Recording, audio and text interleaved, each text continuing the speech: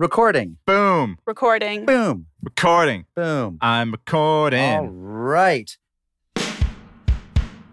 This is Unorthodox, the universe's leading Jewish podcast. I'm your host, Mark Oppenheimer, joined by the other hosts, Tablet Editor-at-Large Liel Leibowitz. Shalom to you, my friend. And the Deputy Editor of Tablet Magazine on the internet at http://www.tabletmag.com, Stephanie Butnick. Semicolon, so nice to see you. Pet peeve of the past decade, people who say backslash when they just mean slash. What is the difference? Backslash goes the other direction. Nobody ever really uses a backslash. Yeah, that backslash is a different key. Having run out of trouble, Mark finally focuses on what truly matters. The slash goes upper right to lower left. It's the one you use. When you think slash, or if you're British, virgule, as they call it, that's the one you're thinking of. Do you know what really tears America apart? People who say imply when they really mean infer. Them too. We're going to put them on an island to be fed to the backslashers. By the way, Scaramuccia, associate producer Robert Scaramuccia, when I said virgule, he blanched. He noticeably blanched. He blanched on the listener's behalf. Because we are on the pulse of everything, it so happens that we have a Jew of the Week, Mike Rothschild. Not of those Rothschilds, though. That would be interesting, since he's a specialist in conspiracy theories. We recorded this interview a month or two ago, and what a great time to play the interview with Mike Rothschild, who is, again, a specialist in researching and debunking conspiracy theories and fringe beliefs, and he has gone deeper into QAnon than is healthy for any nice Jewish boy. As a researcher deeper into QAnon, not as a participant. That's correct. It should also be said that 2 months ago when we recorded this conversation, we didn't think it was possible that a conspiracy theory that blames Jews for things would ever again research. So we're really very lucky here that this happened. We are so on the cutting edge. And because you might want some, some good stuff, some fun stuff, a little dessert wine to go with that heavy meal, Gentile of the Week, Stefan Fatsis. You might know him from his sports commentary on NPR or his massively best-selling book about competitive Scrabble, Word Freak. He has joined us to talk about another pet project of his, which is the Name of the Year competition, which he and some friends founded back in college a few decades ago, where every year they develop a bracket, an NCAA-style bracket, to choose the best name that has been in the news in the last year. And we are going to get his advice on how to create a Jewish Name of the Year bracket. And then we're going to crowdsource that to you, our listeners, the J. Crew. And we're going to spend the next few weeks coming up with the best Jewish name of the last year. Also, you have to stay tuned in this episode for our celebration of the 5th of Shvat. What was it that we misunderstood? How did this get going again? Tu B'Shvat, the 15th of Shvat. Tu B'Shvat. Which we misheard and misunderstood and bungled in our infinite ignorance. I like that we've already forgotten the origin story of this new made-up holiday. Like, that's how it's already intact fully, this holiday in our consciousness. So Tu B'Shvat, which means kind of like the Ides of Shvat, the 15th, we misunderstood as the 5th of Shvat, and that's not a Jewish holiday. But now it is, and we're going to talk about, how we plan to celebrate, because it takes place on the Christian calendar this year, Monday, January 18th. So much fun stuff on this show. Also, perhaps the best mailbox to ever mailbox our mailbox. Lots of chatter about Canadian hockey, Zac Efron, evangelizing the non-Jews. It's like the mailbox to end all mailboxeem. Before we get there, Liel, how's your past week been? My past week has been informed by a revelation. So I'm here in New York City, and I'm watching City Hall's complete and utter inability to deliver the vaccine to people who need it most. And then it struck me. I have the solution. Do you want to hear the solution to New York City's vaccine problems? Please. Here's what we're going to do. We're going to deliver all doses to Chabad. Chabad is going to put them in mitzvah tanks. You're going to have people standing in street corners saying, "Excuse me, are you 65 and older? Excuse me, are you an essential worker? Excuse me, are you a doctor?" And those who say yes, immediately they put on tefillin and they get a shot of the vaccine. Well, the tefillin is what they do to tighten, like when they put the thing on, to take blood. Correct. So your vein comes out with the tefillin, and then they, they give you the dose. It's a prophylactory. I guarantee Chabad could do this in probably under 3 days. 8 million people will be done. I will say, though, when you're walking down the street and someone's like, "Excuse me, do you have a moment for the children?" Or "Excuse me, do you have a moment for the environment?" Right. I was like, hell no, I do not. So if someone was like, "Excuse me, do you have time for a vaccine?" I'd be like, I don't trust you. Stephanie, I would like to say, so far, the year is young, 2021. The secular year is young, but prophylactory the phylacteries that also are medical prophylaxis may be the word of the year. Thank you. Strong early entry by punster Stephanie Taylor Butner. Thank you. I will say that 2021 feels almost as long as 2020 at this point. Is this year over yet? I think all of us, our listeners, the whole country, the whole world actually is sort of just reeling from what we saw last week on the Capitol. And particularly for Jews, really frightened by a lot of the imagery that we saw. There was a grizzly guy wearing a Camp Auschwitz shirt that said on the back, staff. Right. So it said Camp Auschwitz, and then below that, it said work makes you free, which, of course, translation of the gates of Auschwitz, Arbeit macht frei. And then on the back, it said staff. Now, here I'm going to confess something, because this is horrifying that there's some sort of Holocaust minimizer or enthusiast who has crashed into the Capitol. But the touch where on the back it said staff, like it was the Camp Staff sweatshirt, is the freaking funniest thing ever. Say, like, I'm so sorry. That is kind of funny. Like, most people wearing Nazi paraphernalia don't get. Like, I said to Rebecca, our Camp Romanic, I said, wouldn't it be great if it just said Rosh Eda, right? Just like, right. what hug is he going to lead you in? Swimming, lanyards, eagle badge, like what? The only thing that would have been better that if it also had like a little sticker that says, "Hi, my name is Yaron." Yaron. It's just weird. First of all, you have to pay more for the shirt that has something on the back too. So like that means that they really committed to this idea. Look, honestly, it is terrifying.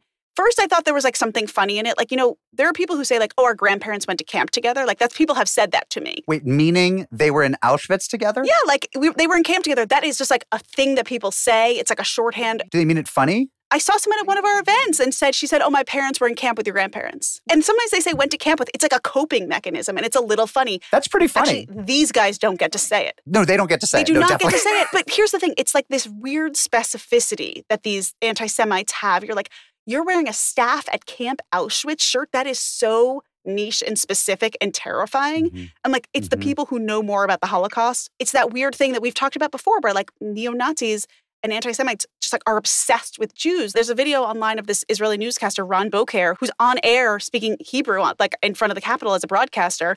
And someone basically confronts him and is like, what does goy mean? What is like, it pushes into his thing and is harassing him. And one of the things he says to him is, what does goy mean? And it's like, they're obsessed with that word goy. It's so creepy. Which, by the way, what a huge missed opportunity. Because what Ron Boker should have done on air at that exact moment, he should have turned to this person and be like, you want to know what a goy means? Let me ask you.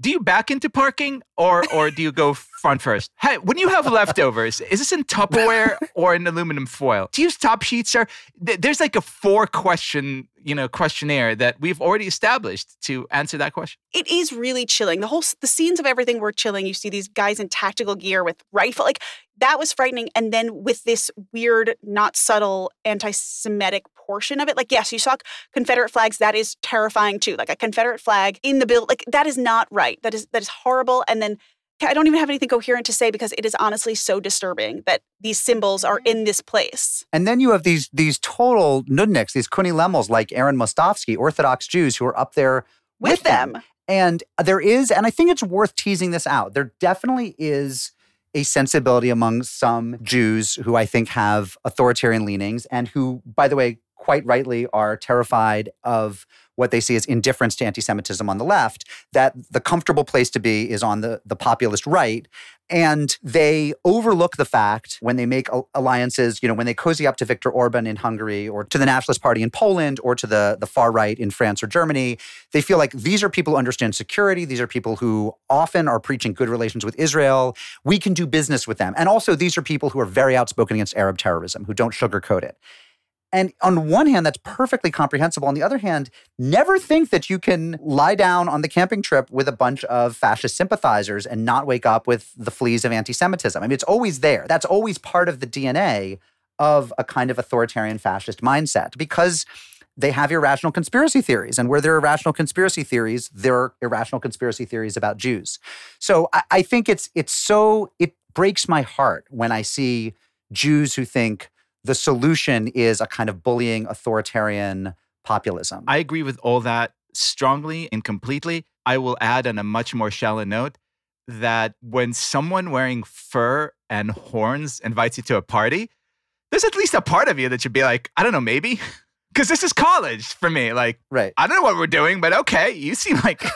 By the way, I'm sorry, the greatest meme that I've seen about this, which will appeal The following joke is only intended to people who were of age in 1993. The favorite meme that I saw about this is the picture of the guy with the horns that said, and at some point, the acid started wearing off, and Jamiroquai realized he had made a terrible mistake.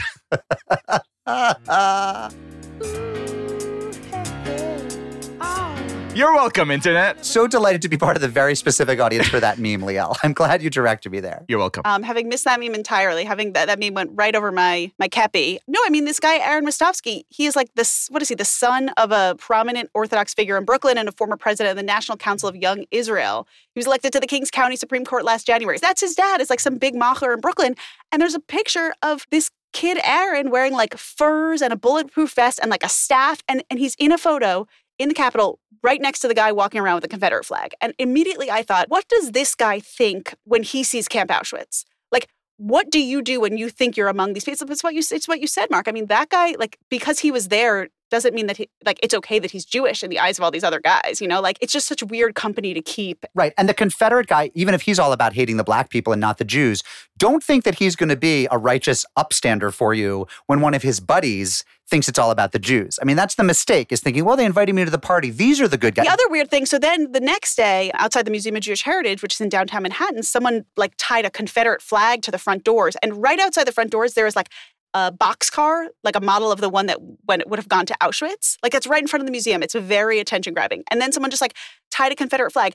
That to me, I did not quite understand, because I think when we see Confederate flags, I'm like, oh, that's racist. Like, that's like, I don't think necessarily anti-Semitism, but I guess you couldn't put like a Nazi flag. Like, I think it's just. It's all one big happy family of hatred. First of all, Nazi flags are probably way harder to buy on Amazon than Confederate flags. Oh, there are Confederate flags on the backs of pickup trucks in Connecticut. I was driving behind one the other day up Whaley Avenue. Yeah, but if you saw like a swastika on the back, you'd be like, what the fuck? That would creep me out a little bit more, but only because it's less common. I mean, they're both super duper creepy. And I want to say, by the way, as the only Jew here of Confederate heritage, you know, given that I had a grandfather, given that I had a great grandfather, not to brag, given that I had a great grandpa from Arkansas and a grandma from Lake Charles, Louisiana, not cool, not cool. Southern Jews got to reject that Confederate heritage, you know, and I don't think any of my people fought for the South. Do any embrace it? I mean, do any embrace it? I don't know, actually. That would be a question for our Southern Jewish friends. That's actually a great question for the J. Crew. I'm really curious. I mean, I have lots of Southern relatives, and my grandma was from the South, but they didn't, as far as I know, lean into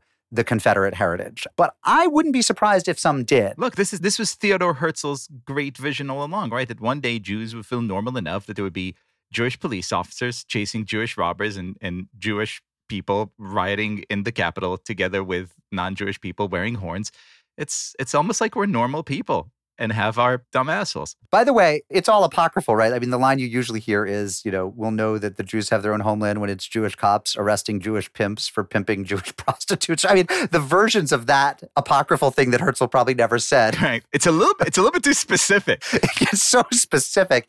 Stephanie, I agree with you. It's 1,000% creepy. I also agree with Liel that I kind of want to go to any weird party, which is why I'm glad that I can always play the journalist card. Because, of course, if any of the three of us were on the inside, we'd be taking notes and we wouldn't actually be partying. And it is, you know, my fascination with this deep underbelly of the world. It goes pretty far. And I wish I understood it better. I don't understand that guy. I don't understand what they think they're doing.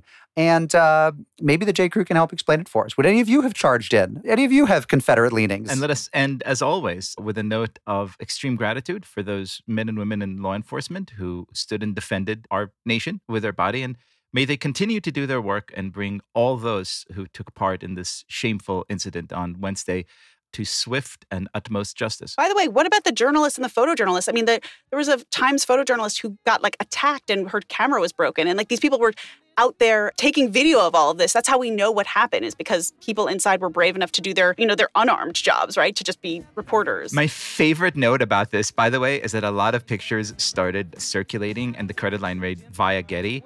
And then on Twitter, a lot of people thought that Via Getty was a new MAGA leader. Be like, who's Via Getty?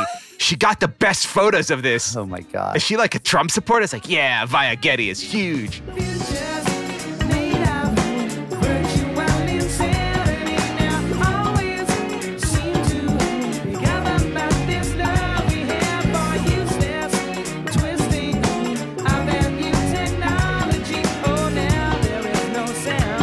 But we all live Mike Rothschild is a conspiracy theory researcher and debunker. He's written extensively about QAnon, and a couple months ago, we sat down with him. This was before the attacks on Capitol Hill last week, but I think you're going to find that it's not relevant to what's going on in our world.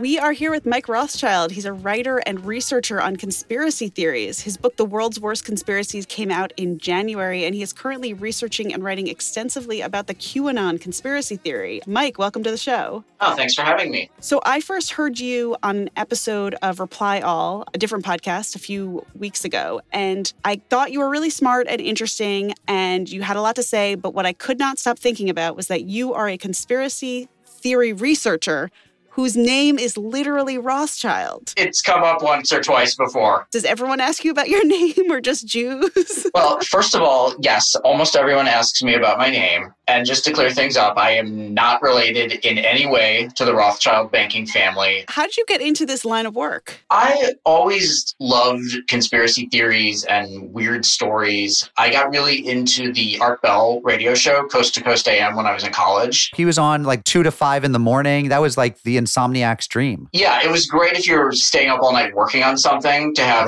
Art Bell sort of chattering in the background about crop circles and UFOs and secret societies. I always loved the stories. I never believed any of them, but they were always really compelling and interesting and sort of way far afield from anything else that was in my life.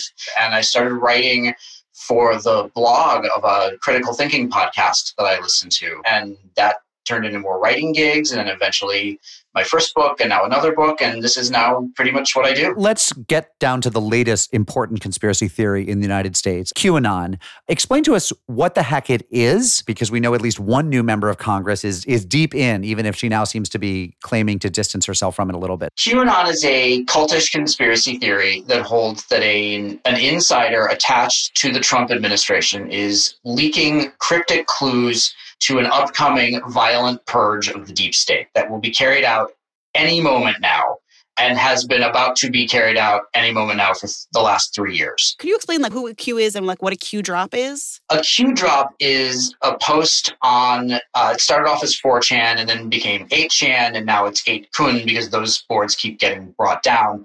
A Q drop is one of these cryptic posts that Q makes. Q is an unknown person or series of people who started making these drops in October of 2017. And the running theory is that the identity of who is actually making the posts has probably changed a couple of times. It probably started out as one of many, many anonymous 4chan trolls, and now is almost certainly, but not completely for sure, linked to Jim Watkins, who is the owner of 8kun, which is the board where Q posts. So there's no evidence that Q is actually in any position of power or it's actually coming from inside the government? Absolutely no evidence whatsoever. Absolutely nothing Q has ever posted would require any kind of special access to any kind of government apparatus. There's just nothing. There are a whole bunch of tangents and rabbit holes and sort of asides that you can get into with QAnon, but that's the basics of it. That there's a military intelligence team and it's leaking cryptic information on this upcoming purge that only special patriots who know how to decode the messages know about. And so they're the good guys, the team inside that's going to purge the deep state. Like, we're supposed to be glad that they're going to purge the deep state, right? Yeah, the deep state that they've concocted for themselves is this sort of vast interlocking series of rings of pedophiles at the very top of entertainment, finance, politics, media.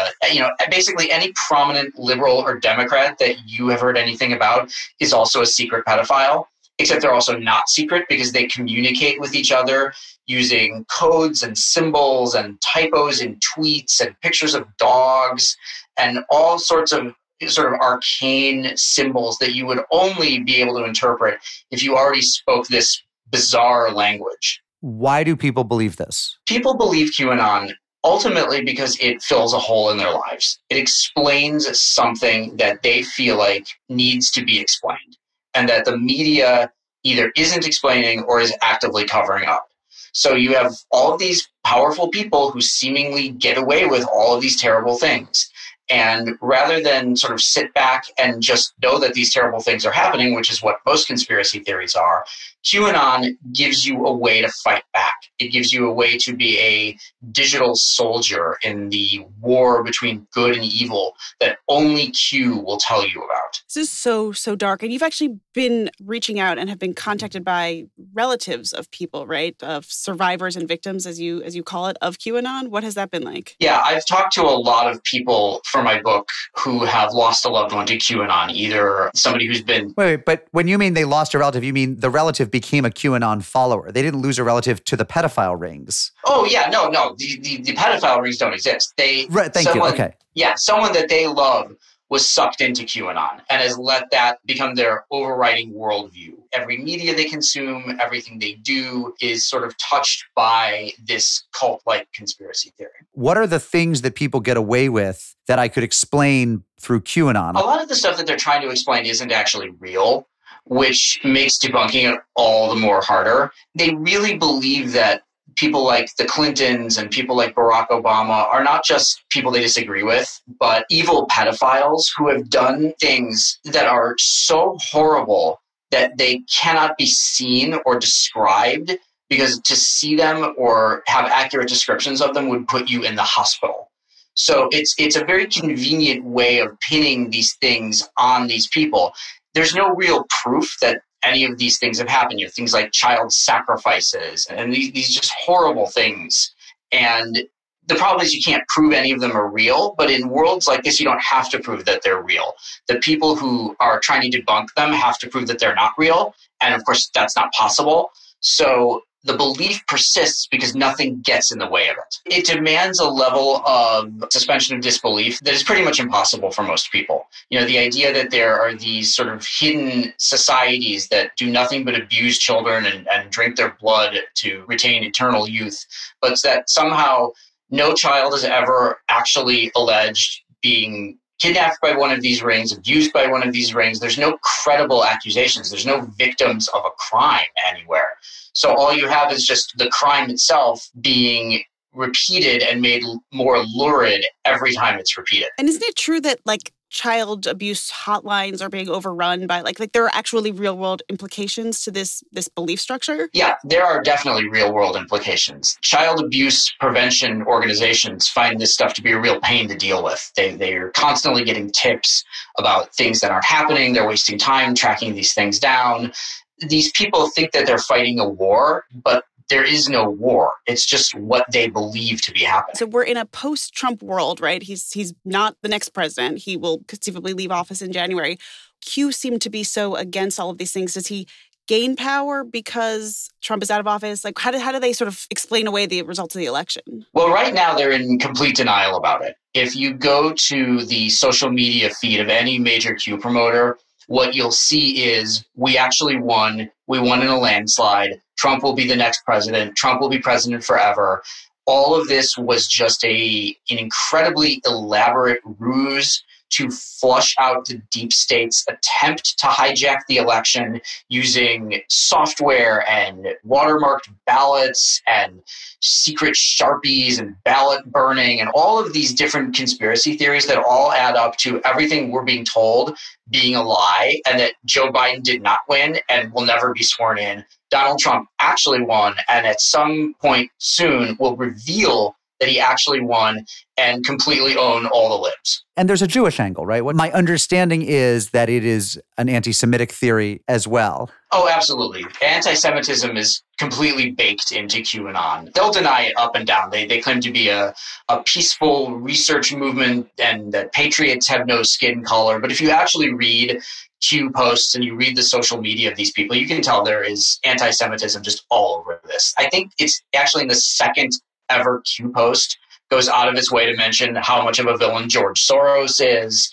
There was 4 Q drops in early 2018 maybe that were just lists of supposedly Rothschild central banks, which is a conspiracy theory I've been dealing with for years and that completely misunderstands the very basics of central banking. So Rothschild, tell me this.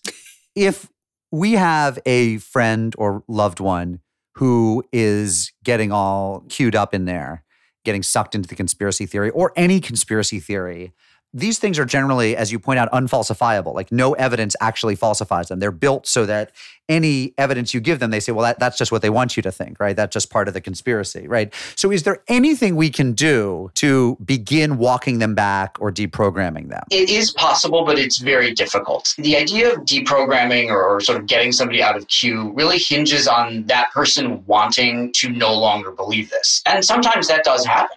People just get tired of it. People realize how fake it all is and how they're being manipulated. But for the vast majority of people, they don't want to be pulled out of it. They want to believe it. They want it to be true. They've invested their time, they've invested their money, their emotional capital in it. You can't get somebody out of a belief that they don't want to be brought out of. If you do have somebody in your life like this, it's really important to know that you're not going to get them out certainly by mocking them. That will drive them in deeper. Trying to debunk or debate them about it is an absolute waste of time.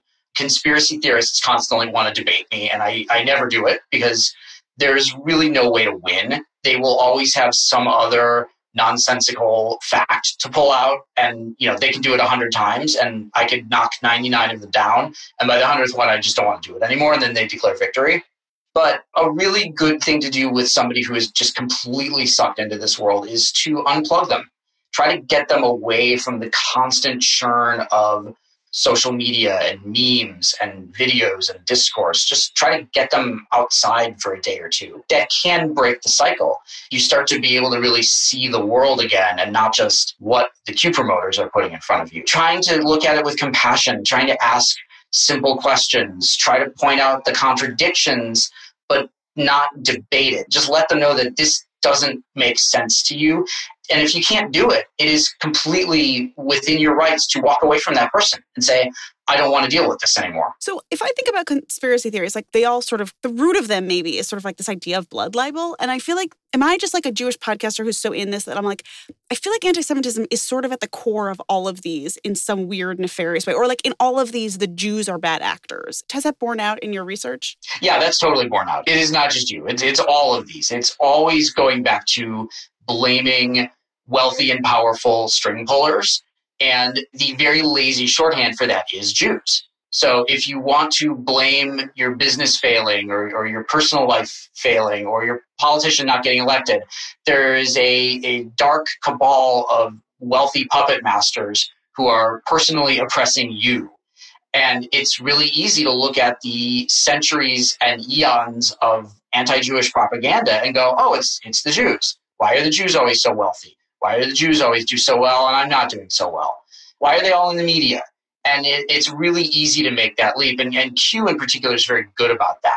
There's always that cabal of people at the very top, and they have to be getting their money from somewhere. And that somewhere is usually George Soros and the Rothschilds. I love it because they stand in as like the left and the right almost. Yeah. Like if it's any left-leaning cause, you're like, oh, Soros is behind it. And then if it's any sort of like non-progressive thing, you're like, oh, it's the Rothschilds. Right. Right. They're playing both sides against each other and funding both sides of the war. I mean, that's like classic Rothschild stuff. Mike Rothschild, how paranoid are you? Like when you're in this world so much, are you afraid people are going to like come after? I mean, where are you? I'm scared for you. No. Don't be scared for me. I'm fine. I try to keep this stuff where it belongs. I try to have fun with it. I try to write about this stuff in kind of a breezy way that's accessible to people who are not steeped in it. I tend to look at it as just sort of a very normal outgrowth of human psychology. We're sort of programmed through millennia of evolution to see a shrub rustling and assume that it's a panther and that we need to get out of there. So that's really all a conspiracy theory is just looking at a shrub rustling and assuming that it's a bunch of panthers who have been talking to each other in panther language about eating it. And that's kind of how we stay alive. It is certainly in the earliest days of humanity. So the idea of looking for patterns and looking for enemies and finding them because we're looking for them, that's all very natural stuff. So I try to look at it as what I'm dealing with is just the human condition it's just really toxic and mutated in a lot of the people I deal with. So listen, will you promise that next time you see a good Jew angle to a conspiracy theory, you drop us a line so we can have you back on for just, a little bissel of fun? Sure, absolutely. A Rothschild drop? Your website is themikerothschild.com. Lots of cool stuff there. Thank you so much for being our Jew of the Week. No, thanks for having me on.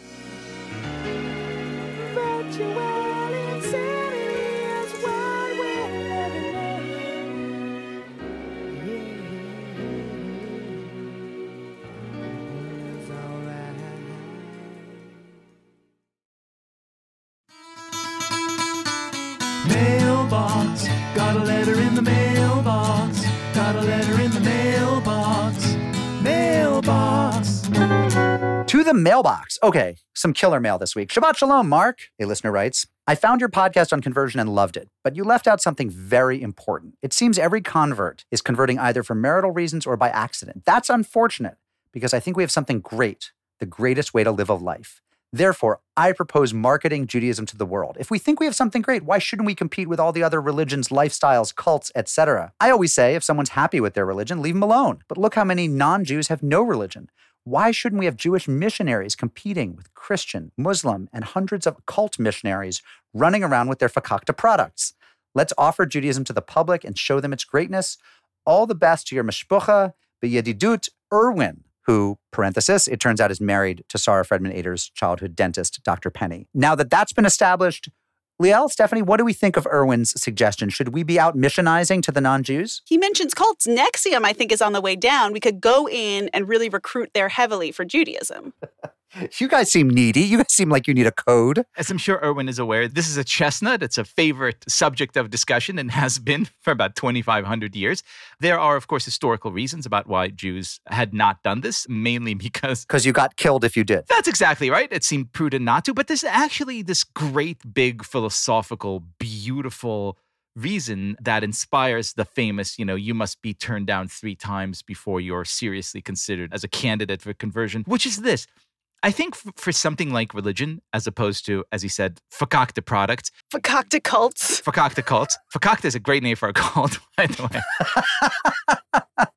Like, where are you going? Oh, this fakakta thing. Don't worry about it. You really want to make sure that whoever comes around to it for the purest, best, most sort of soulful reasons. And I can't tell you how much I love it that you discover Judaism if your soul yearns for it. If your soul wants to return home for whatever reason, it will find its way there. Cheapening it, likening it to a marketing scheme, that to me brings the whole thing down. And this is not to knock other faiths that do this and do this well, and they provide a lot of comfort to people who need it, and that's fine. But I think there's something very special about being the product that doesn't advertise, being the club that just awaits you to discover it. I love that. Couldn't disagree more. Surprise, surprise. I love the mystical faith that you have, Liel, that people for whom it is their home, who are meant to come home to it, will find it. But of course, who are we kidding? The reality is that there may be thousands, tens, hundreds, thousands of people out there who would feel at home in Judaism and whose lives would be improved by joining our wandering family, who never encounter it or never encounter it in a meaningful and interesting way. And that's because it's really hard to encounter. Most Americans live in communities where it's really hard to bump into any Jew, not to say anything of most people in the world who live in lands that are almost Jew-free. So the question is, could we have some sort of little, not pushy, we're not door knockers, we're not, Latter-day Saints, we're not Jehovah's Witnesses, but is there some... Like a light push. Little outlets that maybe drew you in with falafel or magazines or foot massages.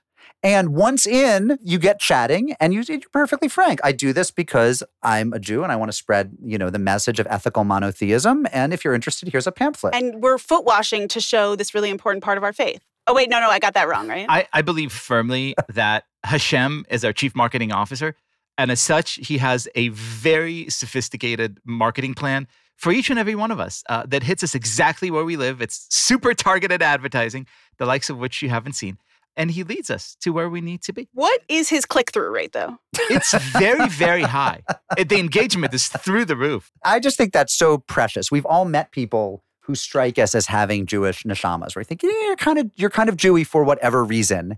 And all this person is saying is, shouldn't we invite them somewhere and say, do you want to learn more? But we don't. I shouldn't be so ashamed to be seen as pushy that I don't offer them something they might want. Well, look, if we want them to be Jewish, they're going to need to know that we're pushy. Like, they're going to figure it out at some point.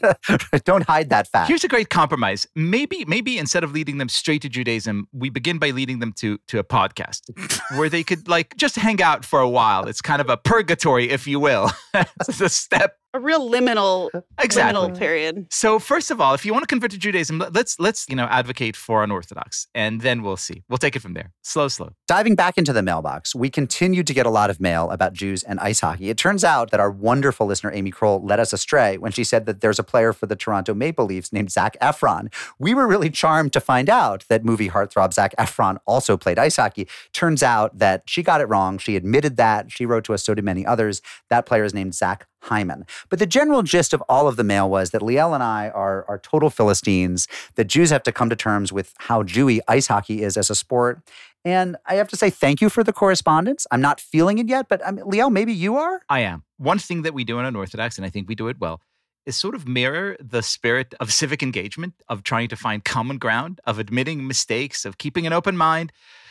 And here's what I'm going to do. It is the second week of January in a brand new year that doesn't look too good, but maybe will offer some comfort. So I'm going to take a pledge to you, my fellow hosts, but more importantly, to those very committed listeners. This year, I am going to do my utmost to learn to love, or at least appreciate, or at the very, very least tolerate ice hockey. I am going to start this Wednesday, a day before the show airs, which is the first day of the season. I'm going to watch at least 2 matches or games or confrontations, whatever they're called. And I do this in the spirit of love and respect for those listeners who wrote in to really share their passion and tell me why they think this game is so beautiful. But here's the thing. I need help because I'm a primitive tribal person who literally cannot enjoy a sport unless he really, really likes someone and really, just as important, really, really hates someone else. So I kind of already know that I'm going to hate whatever team plays in Boston because that's usually how I do in professional sports. You're anti-Bruins. We'll start with you being anti-Bruins. They're the nemesis. I probably don't like them, but now I need a team. And so I would like the help of the J. Crew. I'd like for you to write in and saying, if I am going to watch hockey, and I promise you that I will do this with the most open heart and the most, open mind, what team should I root for and why? The J. Crew has so much homework this week. I know. The names, the conversion question, hockey. I will just say I wish you well on that journey. I have nothing to offer to that journey. You're sailing out without my help. I wish you luck, Liel, in finding your hockey path. Shared. That's right. Hashem brings you to your hockey team when it's time. He brings you to the right team. He opens the doors for you. You don't have to knock thrice. It's so weird that you don't like hockey. Just the pure aggression. I feel like you would like it. Like to play it. You would like to play it. That's why I would keep my heart and mind open. Here's our next letter. Hi, Unorthodox. Huge fan of the podcast. With the election of Raphael Warnock in Georgia, woohoo! My friend Monica Rachel Sass of Ohio. Wait, don't we know the Sasses of Ohio? Do we? I feel like they've been at a live show somewhere. Anyway, she engaged me in a thought experiment that I thought you should weigh in on. As Warnock is a preacher, we were wondering what circumstances would be necessary to elect a rabbi to the Senate. We've determined that a rabbi could definitely win a House race. The circumstances in question are the political party, state, denomination, and gender of the rabbi. We'd love to hear your thoughts. Best, Maddie Fisher from Chicago, Illinois. I was not expecting this question to go there. First, I want to say that any conversation about Warnock has to mention Jon Ossoff, which we haven't talked about all week. Nice Jewish boy wins Senate race, really got overshadowed very quickly. Yes. There's a lot of people in the running. Zach Braff tweeted at Lorne Michaels and was like, I want to play him on SNL. I feel like I look a little bit like Jon Ossoff. I'll play him on SNL. I know every Jewish man is like, let me play him. But yes, that's Joseph true. Gordon-Levitt, I think, would be perfect. And the other suggestion people are saying is Timothy Chalamet.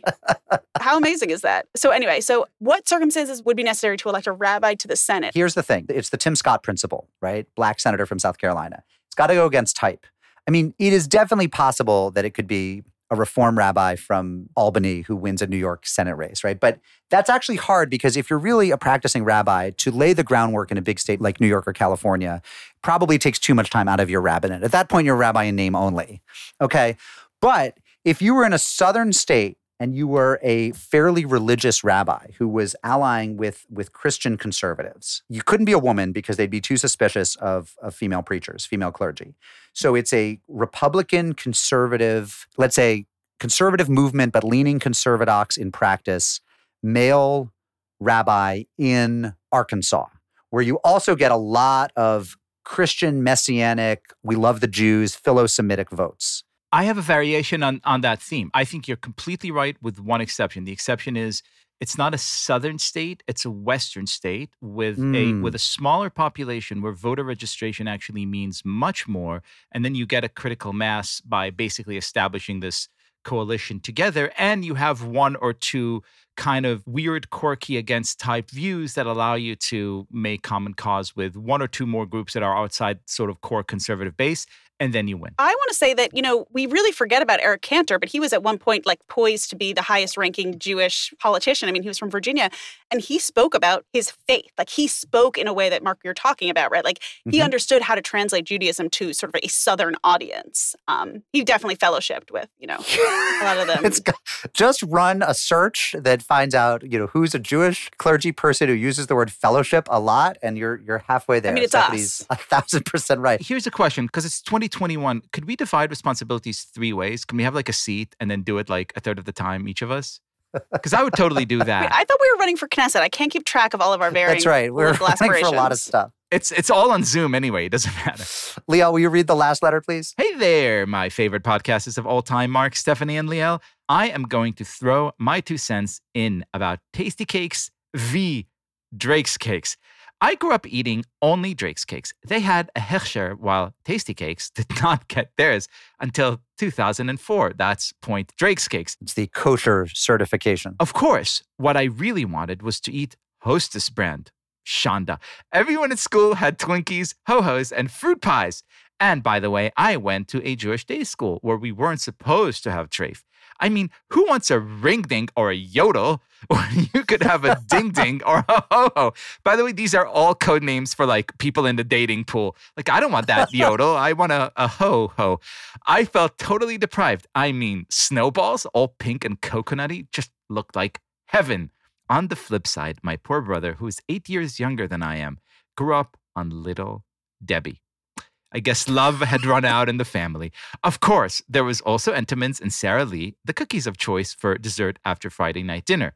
Love, love, love the podcast. Stephanie Pink Mama Freyden. Already, I think, a candidate for Best Name of the Year. Yeah. Yes, Stephanie Pink Mama Freyden. Yep. That's how she signs her names. Do you agree with any of this, Mark, as our pastry correspondent? I'm going to let that stand as it is. I think that Stephanie Pink Mama Freyden has added some important nuances and textures to the discussion. Her footnotes on footnotes, I think, are really important. And the fact that they're written in Rashi script, as this particular Talmudic commentary should be, added something to it. Write to us at orthodox@tabletmag.com or call us 914-570-4869.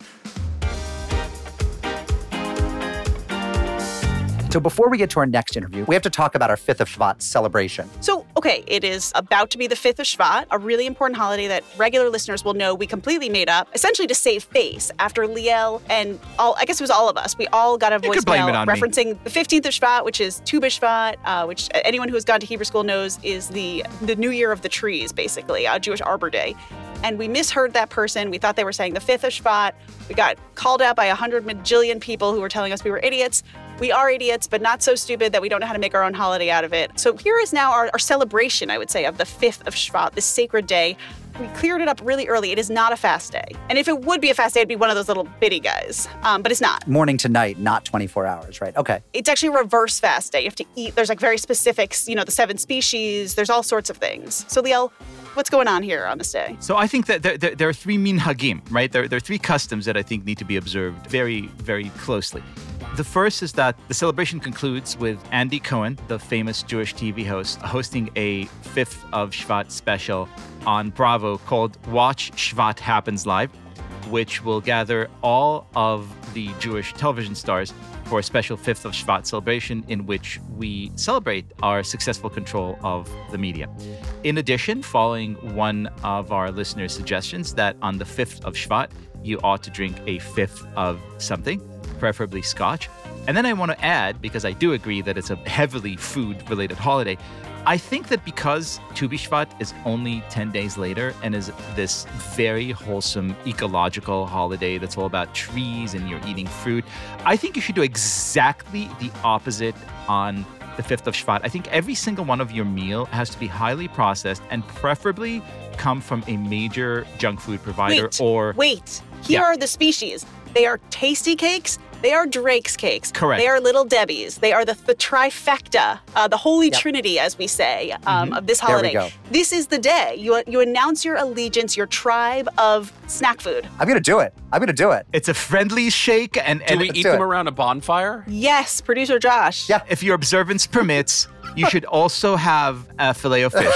Sure. Fishamajig. Sure, why not? A fishamajig. A fishamajig. I'm Partake all in about those this. 7 food groups and you will live a long, healthy life. I also think we need T-shirts. Like, I think this holiday needs some swag. We talked earlier about marketing Judaism. Let's market the heck out of this holiday with the staff on the back. Maybe we're like 5th of Shvat staff, taking it back. We are taking that back. Camp 5th of Shvat. Totally, absolutely, and it needs carols. It needs a jingle, but the jingle is called a carol, because it's an upside down type day. You can go 5th of Shvat caroling around the bonfire as you eat your Little Debbies.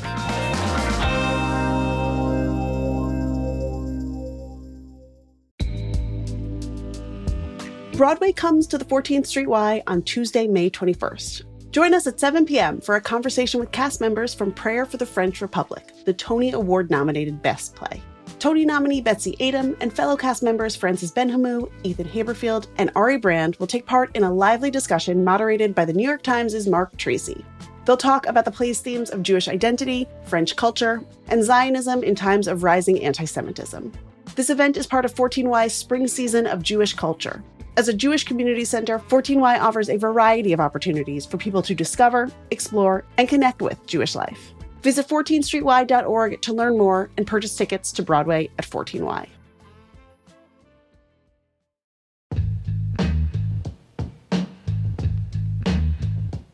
Hey J. Crew, it is time for some pod biz. Tonight, May 16th, I will be moderating a Zoom conversation with Rabbi Sharon Brous and Shai Held about each of their new books. That's at 6 p.m. Eastern and the final event in my Unpacking the Book series with the Jewish Book Council and the Jewish Museum. This one's on Zoom, so no matter where you are, I hope you can make it. And tonight is actually a doubleheader for me. If you're in the New York area, I'll be at the Marlene Meyerson JCC Manhattan at 7:30 tonight in conversation with Israeli rapper and singer Jimbo J. He'll be performing, and there will be delicious Israeli food from Chef Mushka, who made the famous harosets at our Passover pop-up. You can find links to register for both of those events at tabletmag.com/unorthodoxlive. We also have some great events coming up for Tablet members in person and on Zoom. On May 16th, Catherine Wolf will be in conversation with Jews who refuse to back down against hostile crowds in various arenas, from municipal buildings, school board meetings, and of course, college campuses. She'll be talking with Club Z's Masha Merkalova, Safe CUNY's Avraham Goldstein, attorney John Kovac, Mel Waldorf, Steve Goldberg, and UNC Chapel Hill student Daniel Stumpel. Also coming up, a warm and intimate Zoom for those who have lost friendships since October 7th. That's on May 21st and will be a great chance to connect and meet new people. And on May 30th, an in-person Tablet meetup in Washington, D.C., hosted by Tablet's executive editor Wayne Hoffman and Catherine Wolf. That'll be at Char Bar at 6 p.m. You can become a Tablet member at tabletm.ag/UO member and get more information about all of these events. Okay, back to the show.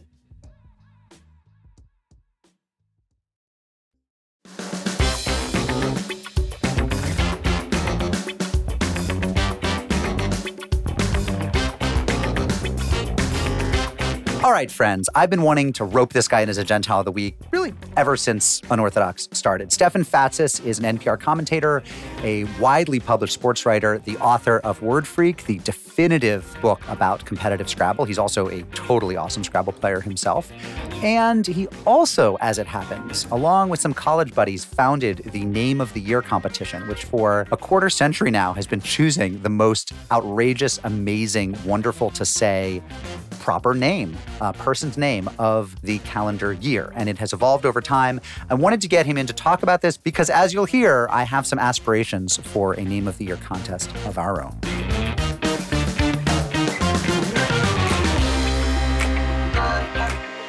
Our Gentile of the Week is Stefan Fatsis. According to Wikipedia, he was born on April Fool's Day. Did they get that right? They got that right. First of all, Stefan, welcome. Nice to be here, Mark.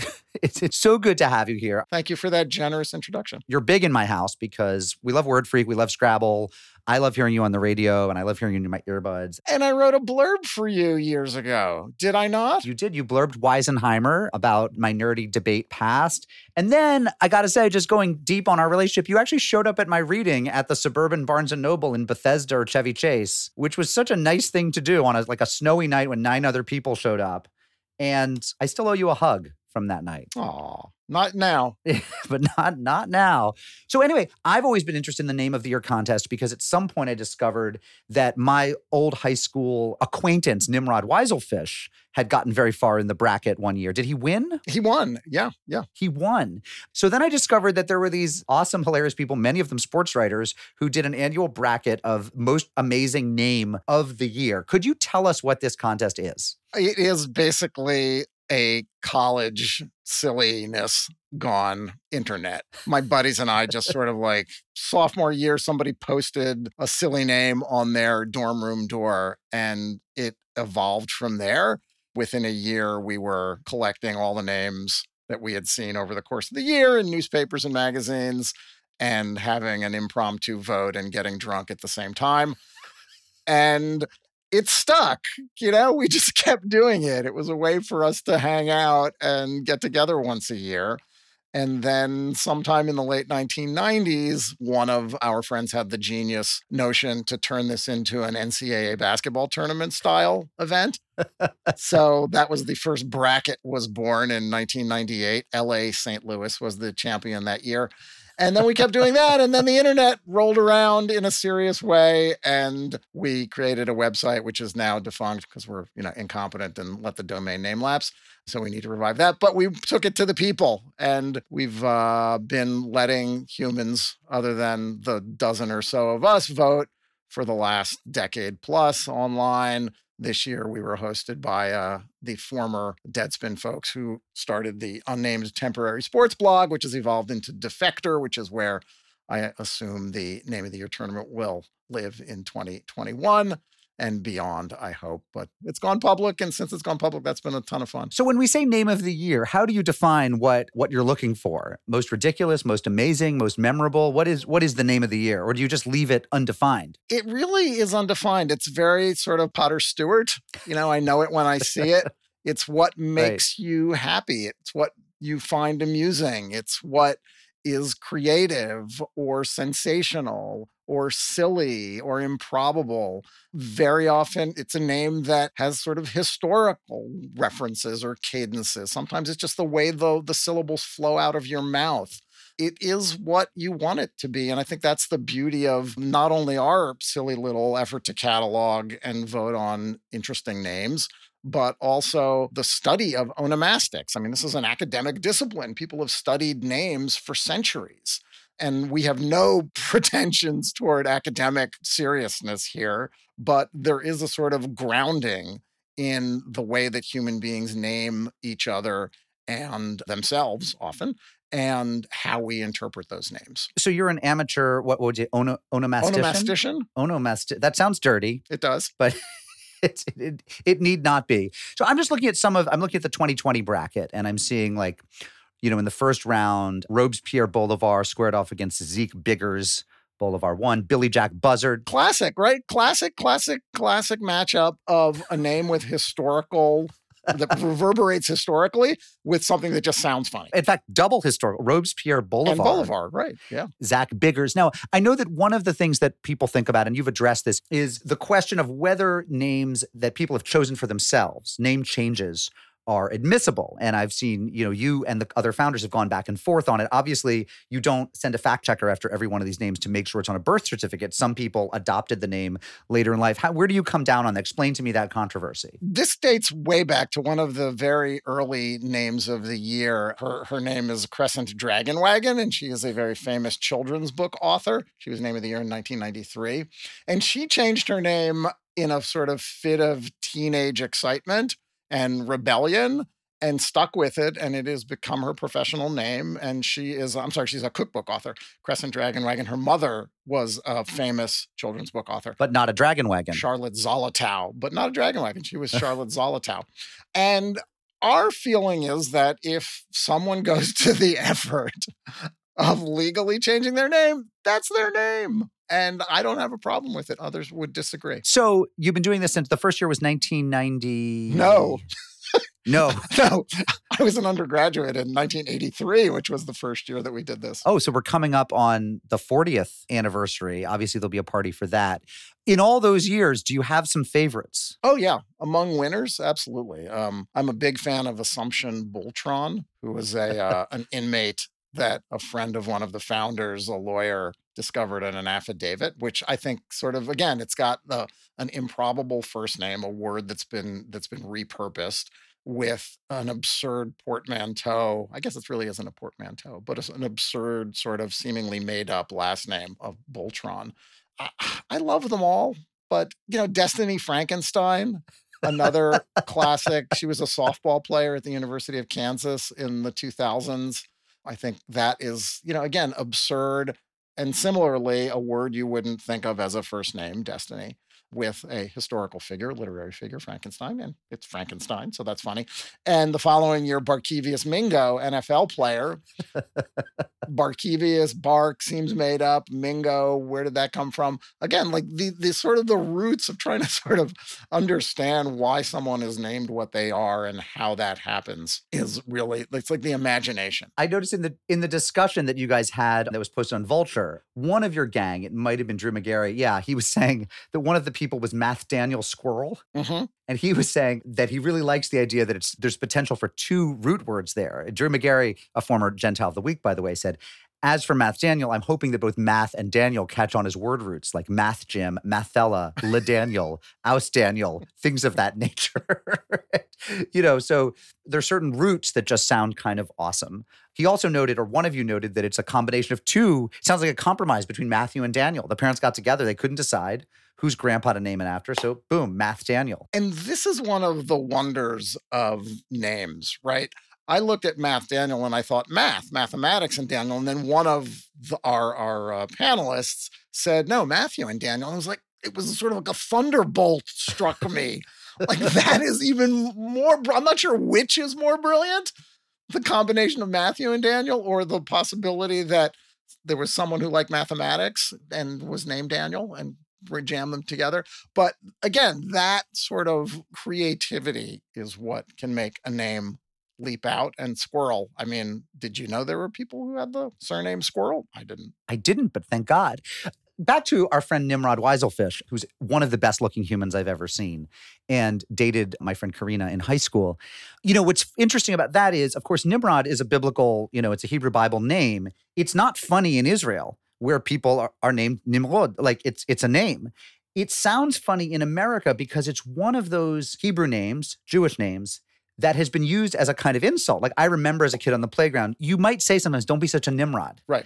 So Nimrod's funny if you have no idea that it's actually a Hebrew Bible name. Once you know it, it's a little less funny. It still has a funny sound if you're raised in America, but it's a little less funny because it's a name that now is sort of being made fun of a little bit. And so now I think Nimrod Weiselfish is a fabulous name, and we all thought it at the time.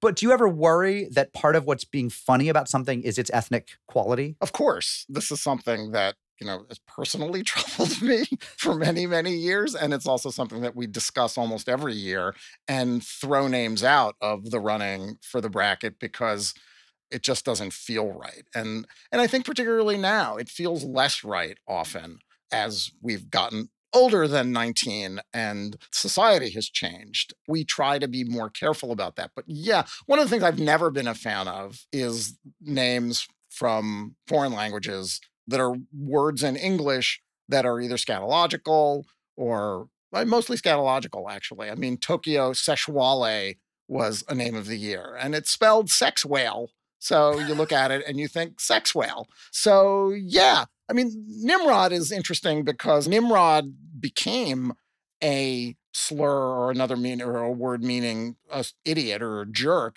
because the historical figure Nimrod is associated with trying to build the Tower of Babel. And because the Tower of Babel proved to be a really dumb idea, right, the word became synonym for a stupid person. Interesting. Yeah. I have this crazy idea that I want to run a names bracket for Jewish name of the year. And there's going to be no way that it's not going to play on the hilarity, I think probably of people who are not native to these communities, whether it's yeshivish or Hebrew speaking or whatever. If you have a guy whose name is like Shlomo ben Shlomi or Shlomi ben Shlomo, it's going to be kind of funny. And to some people, it won't be funny at all. Just be, yeah, that's the dude's name. But so we'll worry about that. We'll receive the hate mail. Can you just give us some advice in setting up the bracket? Like what's the process? Does it start as a Google Doc? Do you guys have a big conference call? Give me some pointers. Yeah, it's a Google Doc. We receive nominees from the general public. We have an email address, nameoftheyear@gmail.com. And we tend to get, upwards of 400 or 500 submissions, individual submissions every year. And pre-COVID times, we would get together at a bar in New York on one evening in like February or March and spend 3 hours, wetting our pants, laughing at these names as they pop up. So my college buddies and I, in, about a decade ago, we kind of got just sort of worn down and we had children and lives and let this lapse one year. And there were some undergraduates at Northwestern who decided to pick up the mantle and they published their own bracket online. And I was suddenly very offended by that. So I reached out to them and brought the next generation into the fold. So these guys are very diligent about going through the email inbox and collecting all of the names into our Google Doc. Basically, you turned them into interns is what you did. Yes, we did. But we give them full credit. Okay. And the same pay that we get. So we are. And they, as we used to do, we want to make sure that the people actually exist. So we do verify, and I'm air quoting here on Zoom, by finding a link from a, we hope, reputable news outlet or publication. And we try to avoid private citizens. I mean, Nimrod Weiselfish, who, again, for pronunciation reasons, everyone sort of would say Weaselfish. This was 25 years ago or whatever. We didn't ensure that he was a real person, though it was like a friend of a friend. So, and over the years, like you can tell Nimrod that like 10 people have said, oh, I went to high school with him. So we do verify and we do try to we don't like troll the phone book or Facebook looking for names. And we've had issues with this in the past where we've put up a name of a private person and they have emailed and said, what am I doing here? Why are you doing this? I'm offended. Please take me down. And we take them down. So we try to make sure it's somebody that's been in the media, whether, it's in a news story or somewhere. Okay. That is not just a private citizen in whitepages.com. Sounds very, very fair. Okay. Well, thank you for that. And we might bring you back at some point to help us adjudicate once we get our bracket going. But it's a gut feeling, identifying what makes a great name, it's a personal preference. It is an art, not a science, though I feel like there is some science. And if I ever eventually write the name of the yearbook, I will explore the science of what makes a good name, whether it's the combination of particular letters or words or the way it sounds. I mean, there are many factors that go into, I think, the platonic ideal of a name. I think Kobe Buffalo Meat from 2017. Was he the winner? Just to throw him out there. He won. Football player. It seems he was great. This just occurred to me now, but it seems like it's very heavily weighted toward male names. Are boys' names or names that sort of read male funnier to an American English-trained ear than female names? I don't know. Destiny Frankenstein Fair is enough. a first ballot Hall of Namer. And, we've had plenty of women champions. Princess No Candy. Amanda Miranda Panda. There's no shortage. Crescent Dragon Wagon. How have you not done this book yet? I mean, I like the 2 books you've done, but how have you gotten into your, second half of life and not written this book? Because I've always been working on something else, but at some point in my life, I swear I'm going to set 6 months aside and get this done. For the love of God, I mean, it writes itself at this point. 2 final bits of business before I let you go, and we conclude your first but not last Gentile of the Week appearance. The first, I have a question for you, and the second, I hope you have a question for me. My question for you is, and this is a Scrabble question, I'm pretty upset about the fact that the Scrabble dictionary now accepts chi, Q-I, because it seems to have changed the game entirely. You don't have to hoard U's anymore. Is this in the Scrabble community, are you feeling like, oh, at last? Or are you feeling what I'm feeling, which is it's kind of taken one of the interesting obstacles out of the game? Well, first of all, chi was added in 2005, so... We only found out about New Haven last year, but okay. We've had plenty of time to adjust. Okay, you've dealt with it. I get it. So chi and Z-A, pizza, were added at the same time. And yes, it completely changed the game. There's no doubt that strategically it altered how you consider the cue, how the cue is valued as a tile in the game. Not by much, it's still the worst tile by far, but also just and scoring, because suddenly a 2-letter word with a cue could give you 60 plus points if you drop it on a triple letter square 2 directions. But competitive Scrabble players just looked at it as an opportunity. An expansion of the language is a good thing. It's more opportunities to make plays and score more points, and it offers a challenge. How now do I have to consider the way that I view this letter and the way that I handle it when it shows up on my rack? That's interesting. So as for za, recently one of my kids played against me Zaz, Z-A-S, plural. Several pizzas that you order when your rents are out of the house. And I challenged it, saying that's absurd. Za is a mass noun. You can't have Zaz. No. Your child, of course, is smarter than you are. Child much smarter than I am, just intuited, knew it, said, of course you could have Zaz. And, I went down in flames. So yes, Zen was recently added, and you cannot have Zens. So if that kid sticks an S on Zen, don't let him get away with it. I'll get her. I realized that you are married to a member of the tribe. So some of your questions about Jews, and you went to Penn, for fuck's sake. So it's not like you don't know from Jews. I think I am the only Gentile founder of Name of the Year. But we always do offer the Gentile of the Week an opportunity if you have any questions that haven't been answered as you've been dancing along the path of life. Anything about Judaism that I can answer for you since you have me here. Sure. I mean, it's Hanukkah season. We've been lighting candles sporadically. I mean, I have to say my Jewish wife is not the most faithful follower. So I think we hit 6 of the 8 nights. Nice. Not a terrible track record, 75%. So tell me about the candles. Why 8? Why the shamus? Why is the shamus so great? So I'm going to give you 2 answers, one of which is kind of banal and probably you've heard a version of it. The other one is actually going to interest you as a word guy. So it's based on the story of Hanukkah, where the oil allegedly after the temple was destroyed, they thought they only had enough oil for 1 night, but it burned for 8 nights. And so as a result, there was a tradition. This is not in Torah. It's not, in the original scripture, but it sort of came along. There's a tradition that you proclaim the miracle. And that's actually kind of the commandment, as it were. You're not only supposed to light them, or you're supposed to put in the window, because these candles announce that you remember that the miracle happened. So the reason you use candles and don't just kind of have a dinner like Passover and tell the story, whatever, is that the candles give you the opportunity. First of all, they connect to the oil wick burning that they found in the ruins of the temple, but also they give you the opportunity to proclaim the miracle. So it's kind of all of a piece of like Jewish pride. You're announcing it, etc. Now, the shamash, as you note, is the helper candle. It's the 9th candle, or it's the extra candle. So on the night when there's only 1 candle, you actually have 2. And the night when there are 8 candles, you have 9 because you have a helper candle. This is really interesting. It's from a Hebrew and Yiddish meaning a helper or an assistant. So at the synagogue, the beadle, the sexton, the person who turns on the lights, closes the door, takes out the trash, is known as a shamus. Same word, shamus, shamish, depending on your pronunciation. But also, the Irish term for a private investigator, a shamus? Yeah. Same root. I never put those together. And it's because, and I discovered this after I read Michael Chabon's novel, The Yiddish Policeman's Union, where I was noticing these homologies. He was using shamus and shamus, and I kind of did a little work on it. It seems to be the same root, and it basically, the Irish took it in, or English, or Anglo-Saxon, or whatever, took it in from Hebrew, I think, because it's basically the person who cleans up, who takes out the dreck, who's like sweeps out the trash, the way the private investigator like cleans up your mess. It's the helper, it's the assistant, it's kind of the janitor. So the same helper root that helps with the candle by lighting them, sort of the assistant, is also the person in the synagogue who's your assistant, who's also the kind of private investigator who you pay to kind of work stuff out for you. You're on your OED right now checking me on that, aren't you? I am exactly doing that. Am I right? Am I right?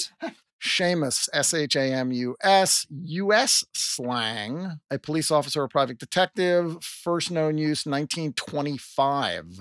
Sharmus, a detective, a cop. They don't make the connection. Huh, okay. It says origin uncertain, perhaps Shamash, or the Irish proper name Shamus. I'm going to go with their perhaps. Go with the perhaps. Stefan Fatsis, thank you so much for being our Gentile of the Week. It has been my pleasure. This has been awesome, and we'll get back to you when we begin assembling our brackets, and maybe you'll tell us how we're doing. I will, and maybe there'll be some nominees for the general tournament. Sometimes, you get a crossover from the regional tournament to the national tournament. I would love to think that we are AA, even AAA.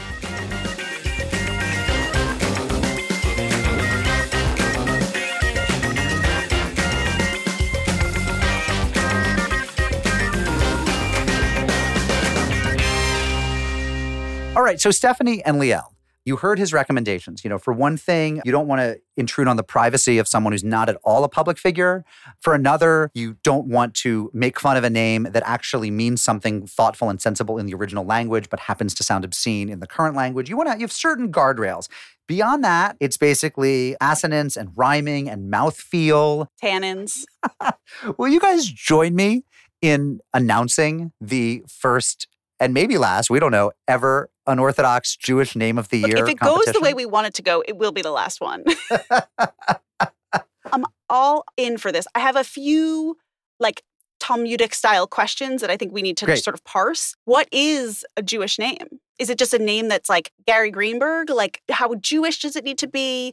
Do we love names that are like Milton because they sound old-timey? I mean, what are our barometers? And what if the name is obviously a Jewish name, but we discover that the person it's referring to is an elder in his local Lutheran church? Yeah, I mean, I think what we want to start with is we know we have some listeners with some amazing names. So I want to start there. I think people should be nominating themselves.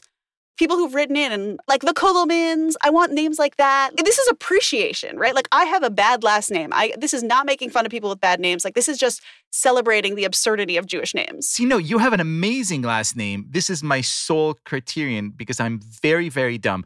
And the only thing I care about is it funny? And you have a very funny last name, therefore you qualify. But wait, it's a little more complicated than that because I love a name like Butnick. But I also love a name like Rachel Leventhal Weiner that has 3 parts, each of them more Jewish than the last. Yeah, I like that. Super listener Rachel Leventhal Weiner.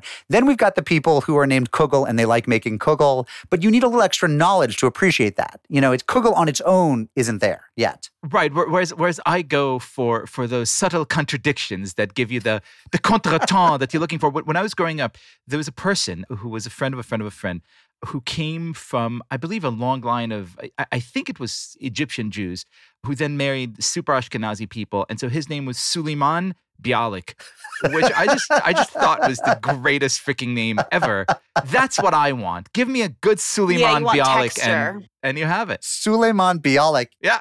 Josh, Sarah, Robert, any little wrinkles you want to add in? Little wrinkles in time, little additions? By the way, Josh Cross, I think your name will be on there. Best Jewish name. Totally. Yehoshua Cross. The question is what if they're a Jew and their name is like Christopher Cross with a C? I mean, there's a lot of Jews named Christine. That's a whole, right. Bothers my mother to no end. It's my mother's main form of halachic observance is carping about Jews named Christopher or Christine.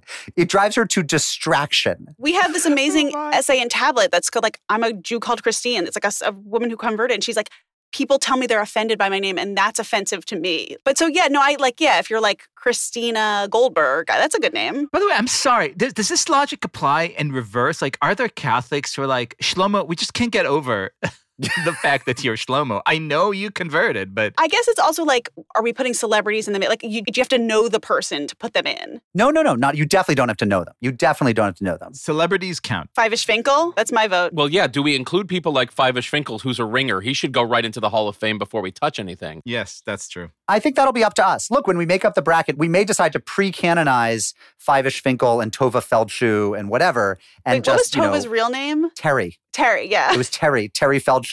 Yeah, I mean, the Terry to Tova, yeah. Whoopi Goldberg's up there for sure. I think we also should leave it open for people to suggest brackets because I think once we get all of these in, we may wind up with the accidental Christian bracket and the Jewiest of the Jewy or the how do you spell that bracket or whatever. We'll have all these names and then we'll have the Sweet Tetz Zayin bracket. And we'll decide on a winner. So listen, how are we going to do this? People can suggest names by emailing us, unorthodox@tabletmag.com. Calling us is great, 914-570-4869. You can tweet at us at unorthodox_pod or hit us up on Instagram at unorthodoxpodcast. You know how to find us. And we're going to be collecting over the next 2 to 3 weeks and we'll keep you updated. And then we'll do a bracket and have some votes. And I think there will be some sort of prize for whoever proposes the winning name. And whoever is the owner of the winning name, if it's a listener. Oh, right. Or we have to track that person down and say, you have no idea who we are, but you've just won this podcast's Jewish Name of the Year competition. Could you imagine getting that email? It would be like hearing from someone that you have the same last name as America's leading origami champion. Mazel tov. Stephanie, do you have a mazel tov this week? I have a mazel tov to NJB, John Ossoff. Very proud of him. There were some great tweets that was he's continuing the storied Jewish tradition of having a much more impressive Jewish wife. who's like an OBGYN or something like that. Yeah, she is. Sort of similar to Douglas Emhoff, Kamala Harris's husband, who was like just so excited about his wife. Anyway, great memes for Jewish men this year. And I'll just add to that, the Senate is now up to 10% Jewish for the first time ever, I believe. There's a minion, you're saying. Yes, there is a minion. Oh my God. We have to get that minion going. We have to pull them all together for minion. Conspiracy theorists, have at us. Luckily, no one knew about that last week. John Ossoff, because you're the newest member, you're the Gabbai.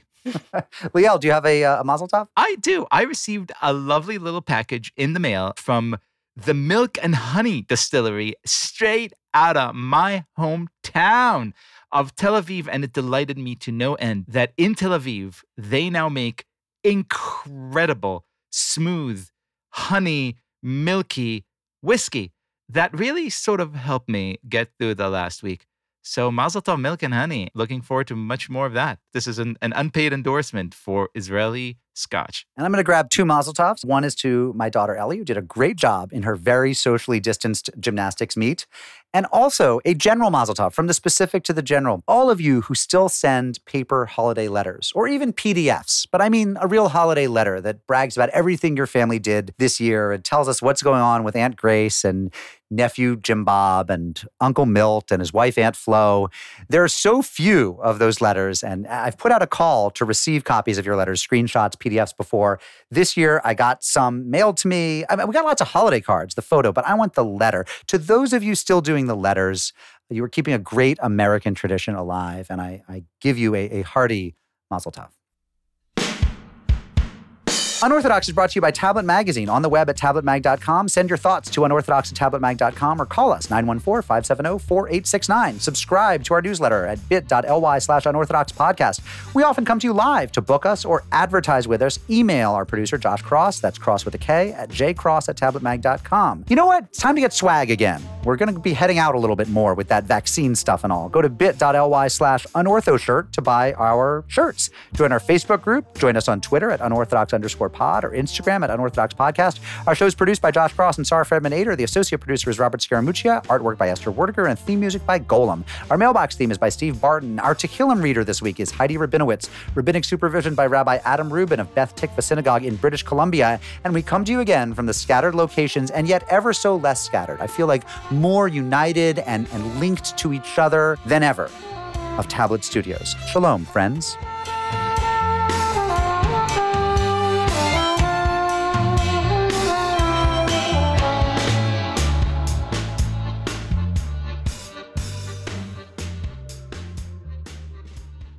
But I'm going to go in a little bit of a different direction and just take the fact that we're back in the pastry and snack cake discussion. Did we ever leave? As an opportunity to address the person in the Facebook group, which I seldom am in, but somebody sent me a screenshot, who thought that when I called someone a sociopath for eating Drake's cakes, that I literally was calling them a sociopath and called me out for participating in online abuse and trolling and cancel culture. And I just want to say that I feel like if you think that I attribute sociopathic tendencies to our dear listeners based on their choice of snack cake, and you don't realize that I was being funny, I don't think you're the ideal listener for this show. I feel like what they missed is that you save your ire for top sheets and like too many pillows. That's where your clinical diagnoses come in. Backing into parking spaces. I mean, I don't actually believe anyone's a sociopath based on their choice in snack cake. Do I feel that there are poor life choices under discussion? Do I feel like there might be some bad parenting going on? Absolutely. You know what, though? I don't know if we talked about this. Someone chimed in on the Facebook group to be like, Little Debbie's was kosher. Like, we had initially said that Little Debbie's was like so far in the other direction. They were like, no, I grew up eating Little Debbie's. Mark, I actually think you didn't get the joke about the person that you thought didn't get the joke, because at the end of his whole long rant, it ends with, I'm hereby boycotting Unorthodox Podcast for 6 days. Not at all. Not at all. Oh, well, the joke, the Little Debbie's on me.